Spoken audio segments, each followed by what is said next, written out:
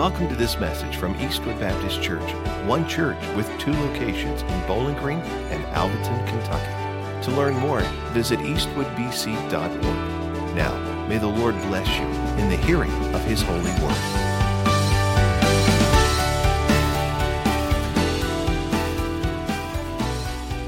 Amen. Well, if you would, grab your copy of God's Word and go with me to 1 Timothy chapter 4. 1 Timothy chapter 4.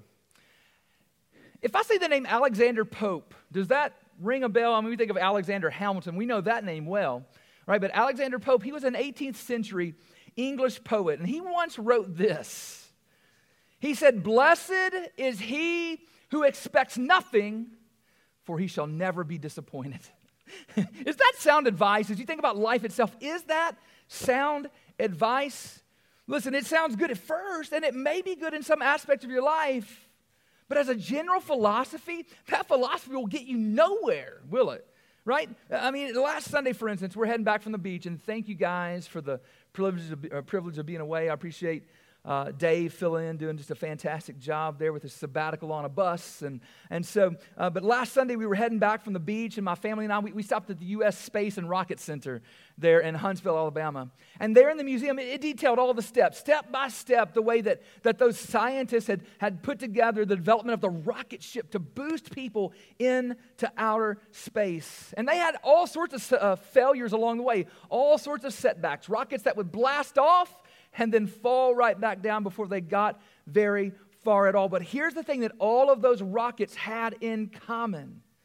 They expected them to do what they were designed to do. They expected them to blast off, right? It was those expectations that pushed those developers forward in life, right?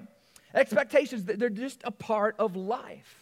When you mashed the brakes coming in the parking lot, you expected them to stop the car.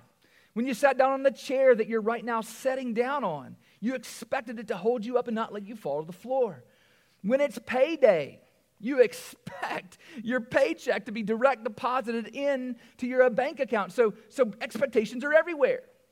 They help us to navigate the world we live in. They help us to push forward and upward and hold us to a standard. And when we turn to the Bible, we read God's expectations. God has expectations. Perhaps you've never thought about it this way, but the Ten Commandments, for instance, they are a list of God's expectations. And there are, of course, many others throughout the Scripture. But as we turn to 1 Timothy 4, we see a list of expectations for pastors.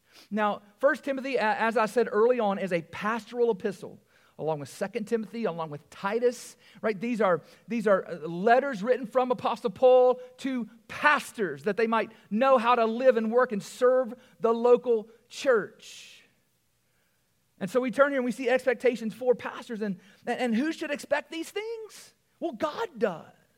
That's why God put them in here, but by extension, this morning I want you to understand that you, as the church, should expect these things as well. You should expect them as an individual, and you should expect them as an entire congregation, as a church.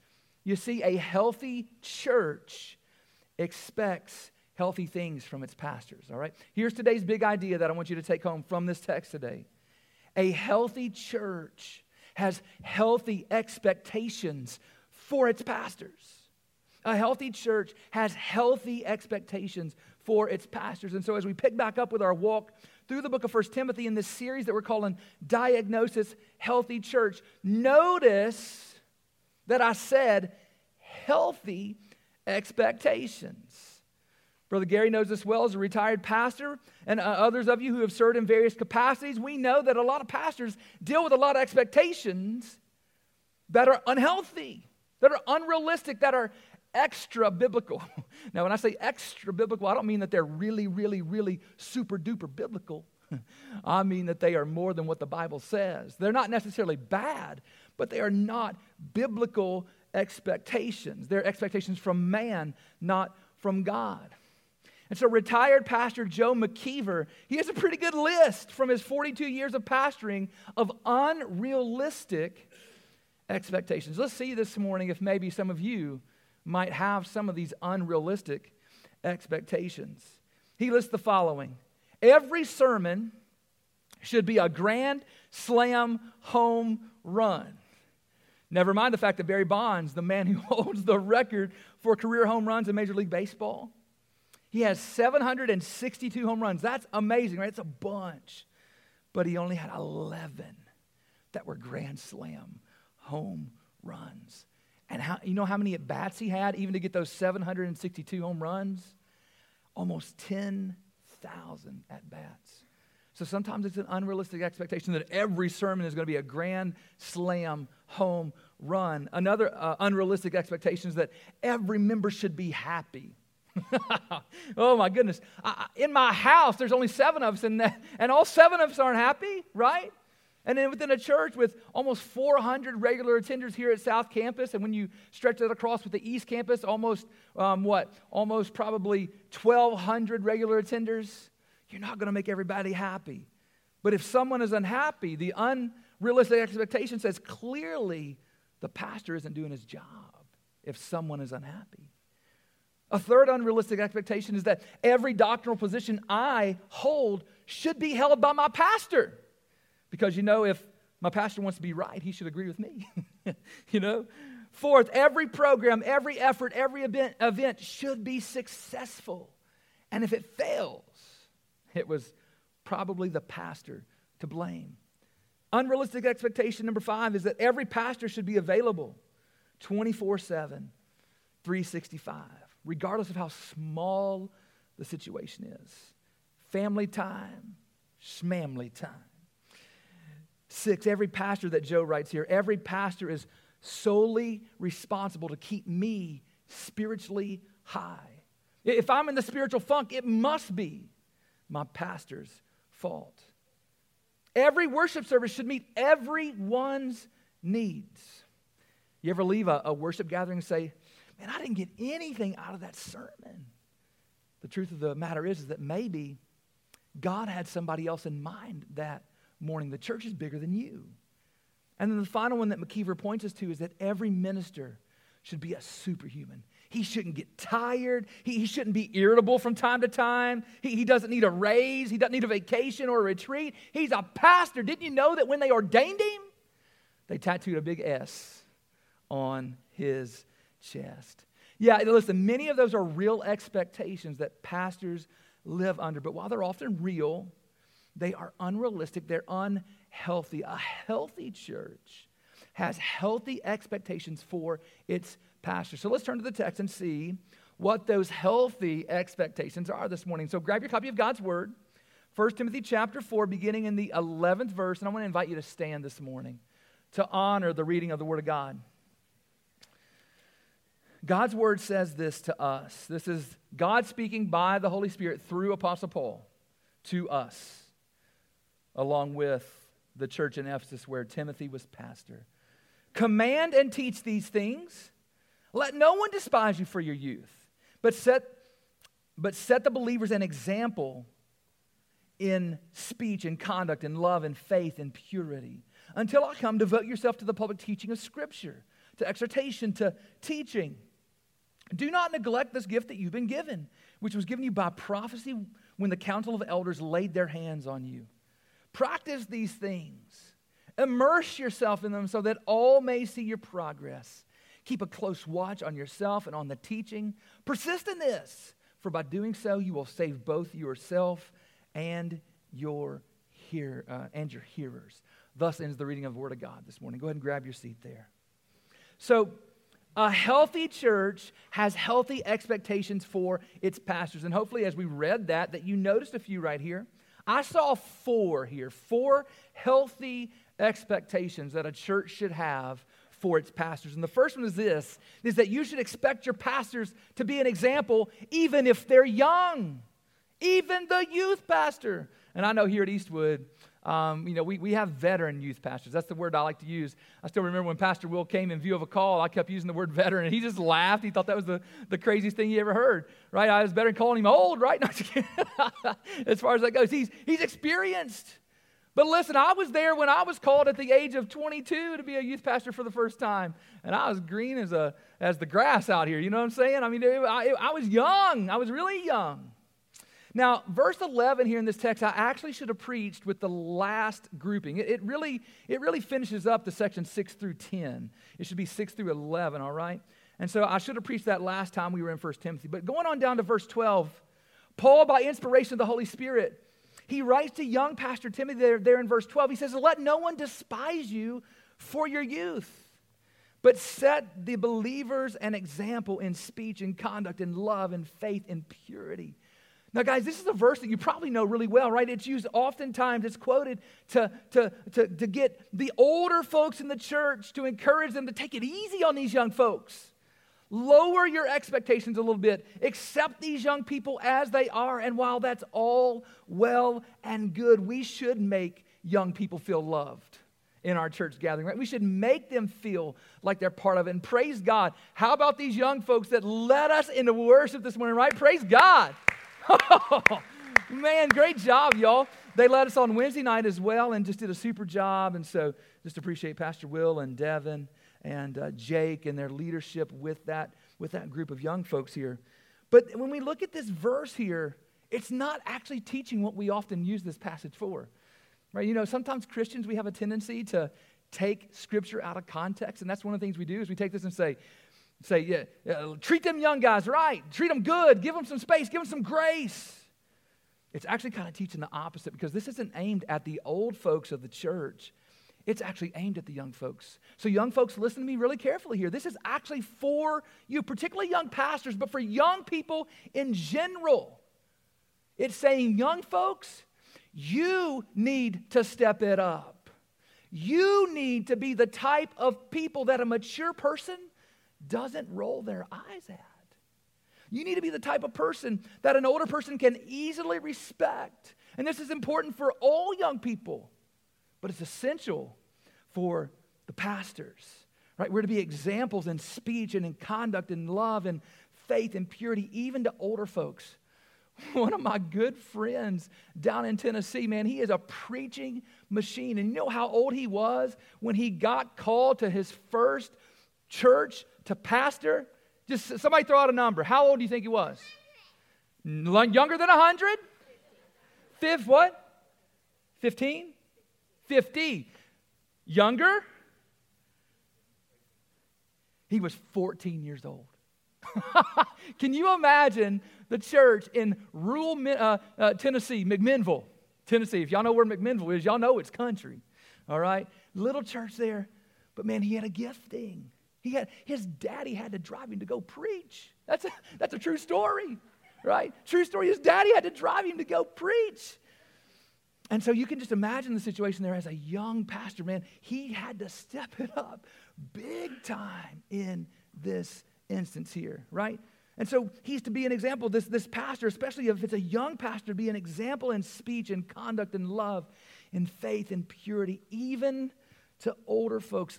I can still remember New Year's Eve, the first New Year's Eve party that I attended at my previous church. It's 2008, all right? West Main Baptist Church. Every year, my church there, the whole church was invited to the fellowship hall for games and food and fellowship and all that as we counted down to midnight. And at that point, I'd been in youth ministry for 10 years, all right? And so what did I do? I naturally gravitated to the young folks that night. I mean, they were the ones having fun anyway, okay? So I gravitated over the young folks, and I kind of had forgotten at that moment, you know, in the moment, I got caught up in the moment that I was now a lead pastor or preaching pastor or pastor serious. You know, I was supposed to be, you know, pastor serious. And so that night, as I got in there with the young folks playing games, and I kind of reverted back to the old youth pastor mode, right? Going a bit over the top, being a little bit loud, being a little bit goofy.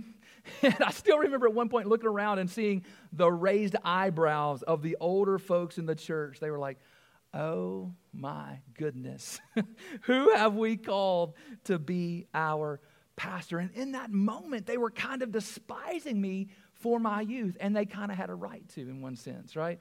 Because I wasn't being the example. I was kind of being the obnoxious one in the whole group there, all right? And so as I think about that, all pastors, it stuck with me. All pastors are to be examples to the flock, no matter how young they are.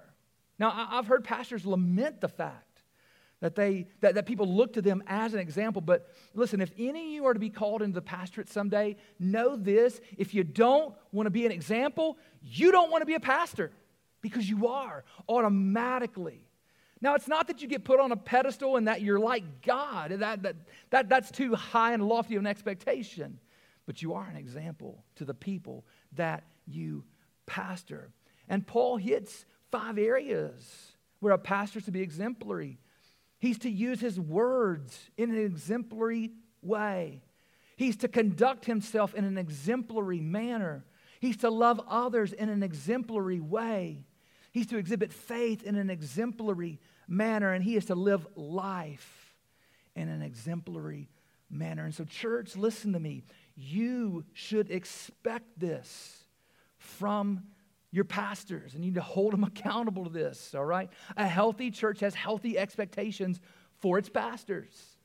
Second, we look here in the text and we see this, is that you should expect your pastors to devote themselves to ministering the Scripture. Imagine that, a preacher preaching the Bible. Listen, there are 1,000 things that pastors can do, all right? But the one thing that he must do, the one thing that sets him apart from the rest of the local body of Christians, is the ministry of teaching the Word. Remember back to last chapter, 1 Timothy chapter 3, where we get the qualifications for the 2 biblical offices, pastor and deacon. Pastor, elder, overseer, right? Those are the 3 words. But the qualifications of the pastor and the deacons. And the only major difference between the 2 was that the pastor is able to teach, all right? And so they should not just be able to, they should devote themselves to teaching. Remember, it was the fact that pastors were being pulled away from the duty of teaching the Bible that deacons were created in the first place. Remember Acts 6, verses 1 through 3? Now, in those days when the disciples were increasing in number, a complaint by the Hellenists arose against the Hebrews because their widows were being neglected in the daily distribution. And the 12 summoned the full number of the disciples and said, listen to this, it is not right that we should give up preaching the word of God to serve tables. Therefore, brothers, pick out from among you 7 men of good repute, full of the Spirit and of wisdom, whom we will appoint to this duty. And so the apostles here, who were the first pastors of the church here, they were essentially saying, these other things are important, but for us in our calling, we must devote ourselves to teaching the word. You see, that's the pastor's primary job. Therefore, Apostle Paul tells Pastor Timothy here in 1 Timothy 4:13, he says, until I come, devote yourself to the public reading of Scripture, to exhortation, to teaching. Guys, that's what the flock needs.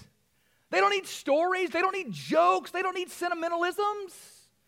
They don't need commentary on current events. They don't need opinions. They need a man to stand up and say, thus saith the Lord. Praise God.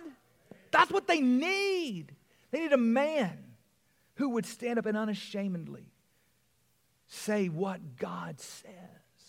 And so I just want you to understand this morning, guys, that's why I'm so committed to preaching expositionally, verse by verse. And Don Bratcher, the next pastor that y'all call to preach at the East Campus, I pray that he is committed to expositionally preaching through the Word of God, verse by verse, right? Because the Word of God, it's powerful, amen? Right? The Bible says that it's sharper than any two-edged sword. Listen, Hebrews 4:12, for the Word of God is living and active. It's sharper than any two-edged sword, piercing to the division of soul and of spirit, of joints and of marrow, and discerning the thoughts and intentions of the heart. And so God's Word's not powerful because of some mumbo-jumbo. This isn't Harry Potter or Lord of the Rings stuff here, right? It's powerful because it's God's Word. And God's Spirit takes this Word and drives it into our hearts. Back in 2002, Christy and I, we were leading a dozen young folks on a mission trip to England and Ireland. We were going to be gone for 3 weeks, leading them. And Our team and several other teams were there together at the mission camp getting ready to go. We spent a week at mission camp before we went for the other 3 weeks to do the mission. And these other teams, they were going all over the world. And so we met there at this mission center in Georgia. And on the morning as our teams were set to fly out there from Atlanta, the Atlanta International Airport there, we were riding a van to the airport. And one of the other Christian leaders, he began a Christian cheer or a Christian chant. It was basically a call and response song to the basic "We Will Rock You" rhythm, all right? He was doing that, and we're in there, and we get all pumped up. We're heading to the airport, and he would say, "Word," and we'd say, "Word." And he'd say, "God's word." And we'd say, "God's word. God's word is powerful. God's word is powerful." And then he had this line. He said, "God's word is so mighty, make the devil tremble. God's word is so mighty, make the devil tremble." I still remember it, man, like it was yesterday. It was so true. It was so powerful, right? God's word. We, going out as preachers of the gospel, we had one resource. We had one book. We could not commend ourselves. We could commend God in His word to those people. God's word is powerful. And beloved, that's especially true for the men who occupy this pulpit. He must preach the word of God regardless of the culture, regardless of the hard hearts in the pews, regardless of the traditions of man. He must open up the word and read the word and encourage the people from the word and teach the word. He has nothing to say if it's not from the word. And a church should hold their pastors accountable to this. They should expect this from their pastor, because listen to me very carefully. A man who deviates from the word deviates from God. A man who deviates from the word deviates from God. And so a healthy church has healthy expectations for its pastors.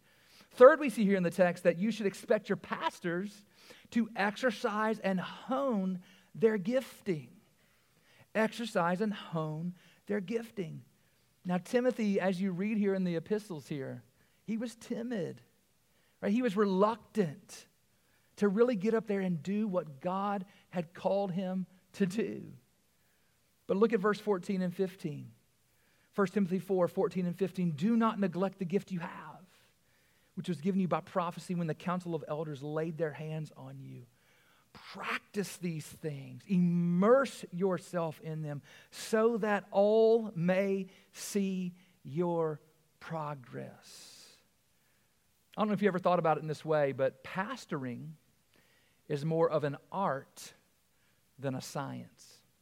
Now, don't get me wrong. There are parts of being a pastor, studying to be a pastor, that are scientific. For instance, hermeneutics, right?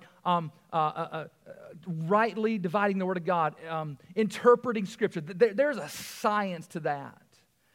And reading the Greek and Hebrew and translation and all, there's a science to all of that, okay? But overall, pastoring is more of an art than a science. Therefore, guys, you should expect your pastors to grow in the art of pastoring, in their gifting as a pastor. We just learned this past Wednesday night, if you were with us here in our Wednesday night teaching time, we just finished up a series called Everybody's Leading Somebody. And the last leadership principle from the book of Proverbs that we looked at was that good leaders are always learning. Good leaders are always learning. And so since pastors are leaders, pastors should be always learning, always growing, always trying to get better. Pastors are leaders. Better in communicating the word. Better in caring for the flock. Better in leading the church. Better in growing in Christ's likeness. You see, guys, listen. Every man comes into the ministry with a gifting, and he also comes with weaknesses. If you've ever interviewed for a job, particularly if you've ever viewed for a pastoral job, they ask you, what are your strengths? What are your weaknesses? And you got to have those answers ready to go, okay? Because let's be real, we all have them. Ben Simpson has them. I don't even have to tell you, what they are already. I've been with you 7 years. You know what my strengths are and what my weaknesses are. Will's been with us going on 4 years, I think, right? That's right, 4 years. So you know his strengths. You know his weaknesses by this point. We can point to any of the pastor on our staff here. You know our strengths and you know our weaknesses. But you should expect us to continue to grow. You see, your pastor's not a finished product. He's a work in progress. And so there should be grace here, but you should expect him to grow. In fact, you should encourage him to grow. Now think about that for just, I don't even have to tell you the ways. Think about it right now. What are some ways that you could encourage your pastoral staff to grow? You could provide him with resources to grow. There's all sorts of ways that you can do that, all right? But you need to encourage him in his gifting. Man, I'm telling you what, it is so painful to go back. The first church that I was ever on staff with is Smiths Grove Baptist Church, just up the road here, you know. And I was there as the associate pastor, minister of music and youth. That was my title there, all right. And so I still remember I didn't preach often. I taught the youth often, but I didn't preach to the church often. But I still have the notes from when I preached back then. And it is so painful to go back and to even read. Praise God, I don't have a recording of it, okay? But it's so painful to go back and to read what I wrote. Now, I do have recordings of some of the music that I led. Oh, goodness gracious, you know. I mean, it's just unreal, right? When you think about where a man starts off in his gifting. But people at Smiths Grove Baptist, they were always faithful to encourage me, right? They saw me as a work in progress. And as I went on to First Baptist of Charlestown, Indiana, and then Crofton Baptist Church, still doing youth and music. And then finally, in 2008, when I went to West Main Baptist Church in Tennessee there, you know, again, first time being the preaching pastor, all right? 6 years after, right, beginning there at Smiths Grove Baptist. I mean, I go back and listen to those messages, and I'd already graduated seminary and all of that by this point. And as I listen to them, I mean, they're not bad. It's just like I was delivering a dissertation. I mean, it was so dry. I mean, I'm sure the people, like, they had to get toothpicks to hold their eyes open. It was just wild, all right? But folks were always faithful to encourage me. Every Sunday, there is this sweet grandmother there in the congregation who always told me in her cute Tennessee twang, enjoyed the message. She said it every Sunday. And whether she was just being nice or not, she was an encouragement to me. And if she didn't say it one Sunday, I knew it must have been really bad. But as a church, you have to be gracious to the men and women who serve on your staff. You have to give them room to grow. Give them room to grow. Encourage them to use their gifting. Lean into their gifting and hone their gifting. Listen, the next man you call will not be like the last one. That's one of the ways that the church trips up, because they expect the next man to be like the last one. And it doesn't work that way. There was only one of that last one. And the new one that you have coming, whenever it is, right? Of course, East Campus, and we're getting ready to call a preacher for there and a lead pastor for all of Eastwood in that regard. He's not going to be like the last one. And someday this pulpit will be vacant. Either I'll die or y'all kick me out or I'll leave. One of those is going to happen. There will be somebody else after me if Jesus stays in heaven for a little while longer. And so the next guy's not going to be like me. All right? And so you've got to give room and encourage people in their gifting. And if they're not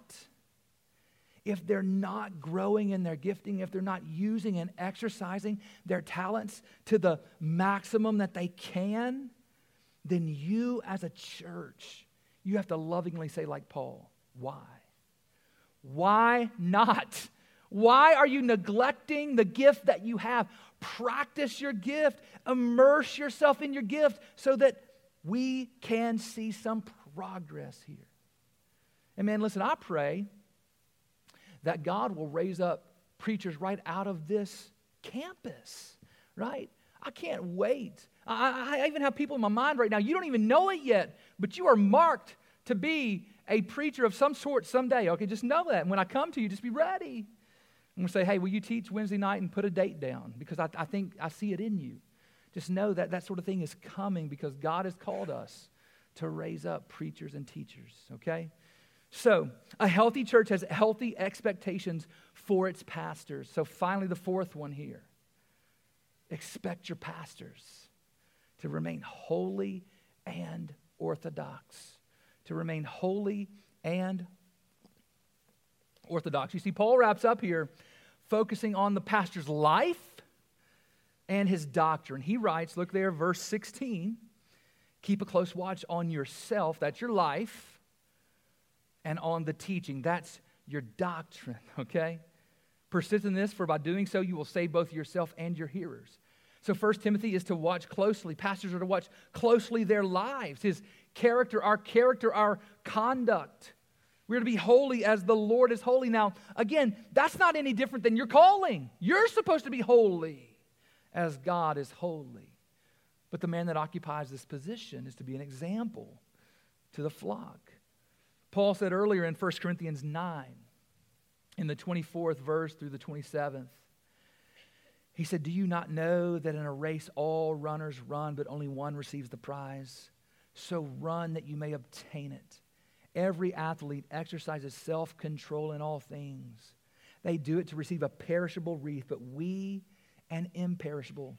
So I do not run aimlessly. I do not box as one beating the air, but I discipline my body and keep it under control, lest after preaching to others, I myself should be disqualified. And we all know right now, even in our minds right now, the pastor you're thinking of who has been disqualified because he did not watch his life.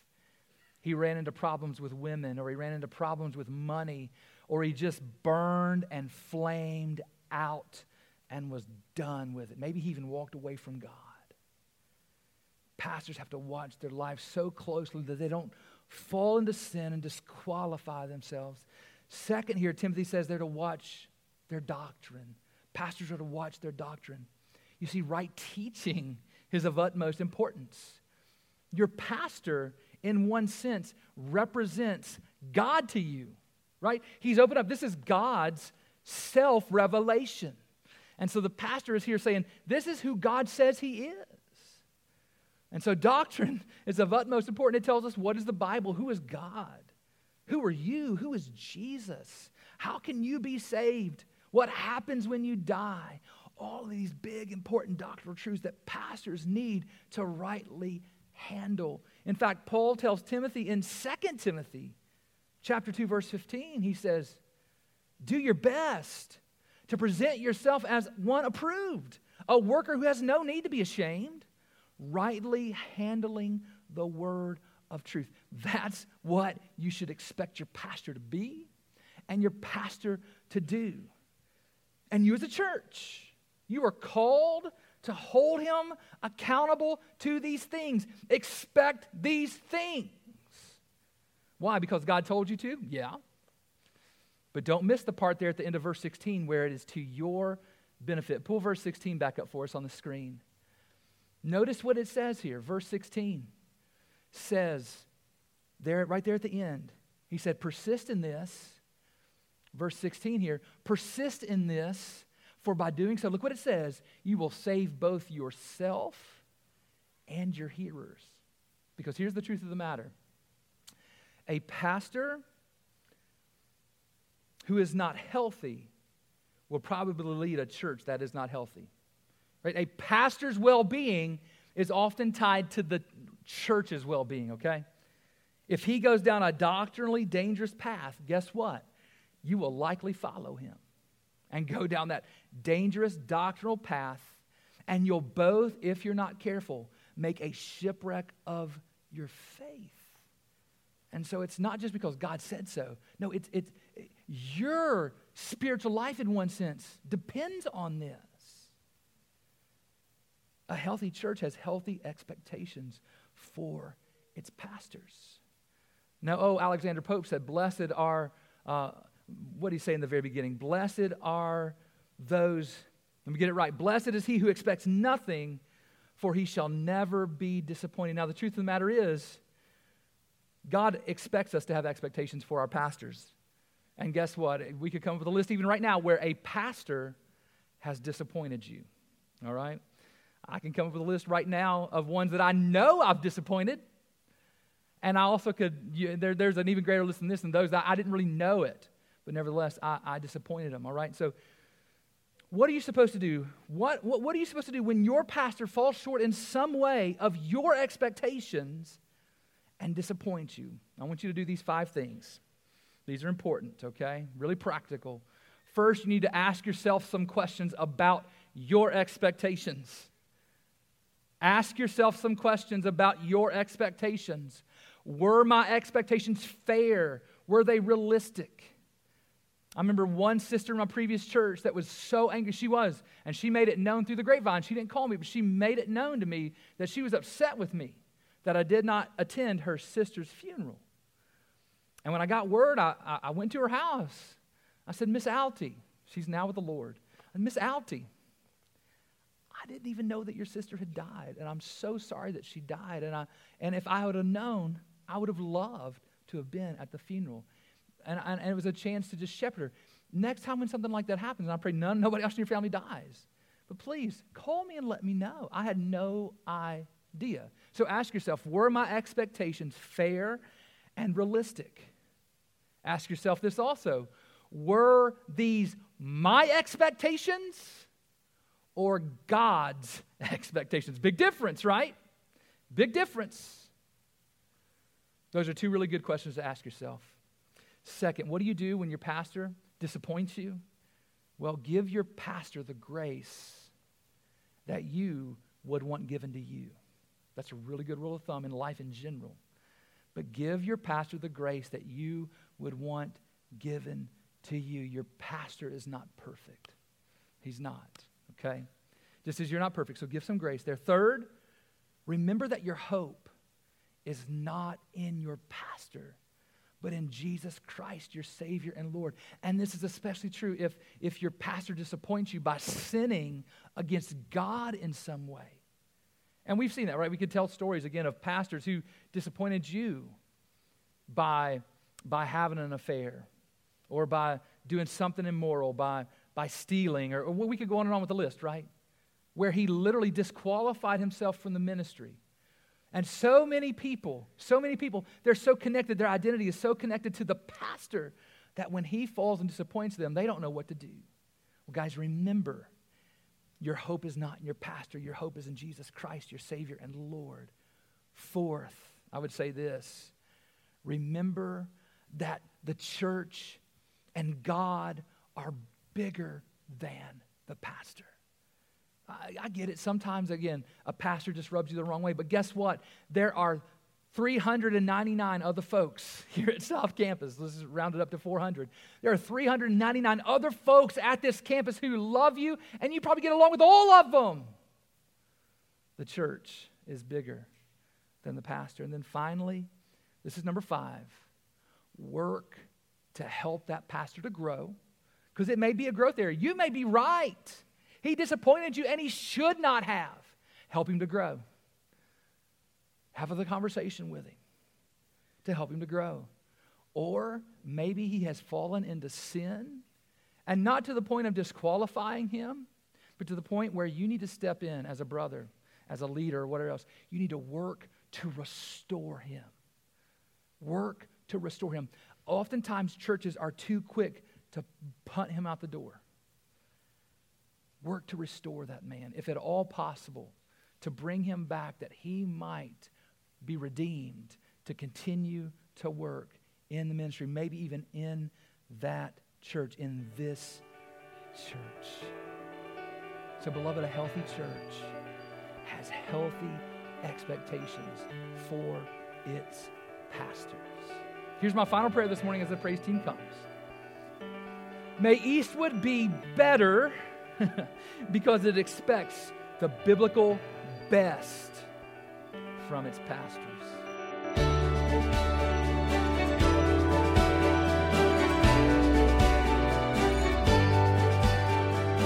Hi there, this is Pastor Ben. I have something really important to ask you, but first, I want to say thank you for taking the time to make this digital connection with us through our podcast. I hope the message you just listened to was a blessing, but an even greater blessing than this digital connection would be for you to connect with us in person this coming Sunday at one of Eastwood's 2 campuses where we get the joy of living life together in Jesus' name. And now for that really important question, which is the most important question you'll ever answer. Where do you stand before God? Now, based on what you've done, the straightforward answer is that you stand guilty and condemned before God. You are a sinner who completely deserves God's wrath forevermore in hell. And I deserve the same thing also. I mean, every person does. Guys, that's terrible news. And even worse is the fact that there's nothing you can do in and of yourself to change that. You need a Savior. But I have good news. God loved the world so much that He sent Jesus to be your Savior. Jesus came and lived the perfect life that you cannot live, and He stood condemned on the cross, dying the death you deserve. And 3 days later, Jesus was raised from the dead to prove to everybody that He is indeed the Savior of the world. And now Jesus longs to change your standing before God by making a trade with you. He desires to take what you've earned, which is the wrath of God in hell, and to give you in return what He has earned, which is the blessing of God in heaven. When this trade happens, instead of standing guilty and condemned before God, you will stand forgiven and righteous with the promise of everlasting life. So what must you do to have your standing before God changed? First, admit to God you are a sinner. Second, hate your sins. Turn from them and ask God to forgive you. And finally, turn to Jesus in faith and love, putting your complete hope in Jesus' life, death, and resurrection, and follow Him until the day you die. Wherever you are listening to this podcast, Jesus is ready to make this trade with you. And I pray that you would trust in Jesus and be saved. Thank you again for connecting with us, and I hope to see you soon at Eastwood Baptist Church.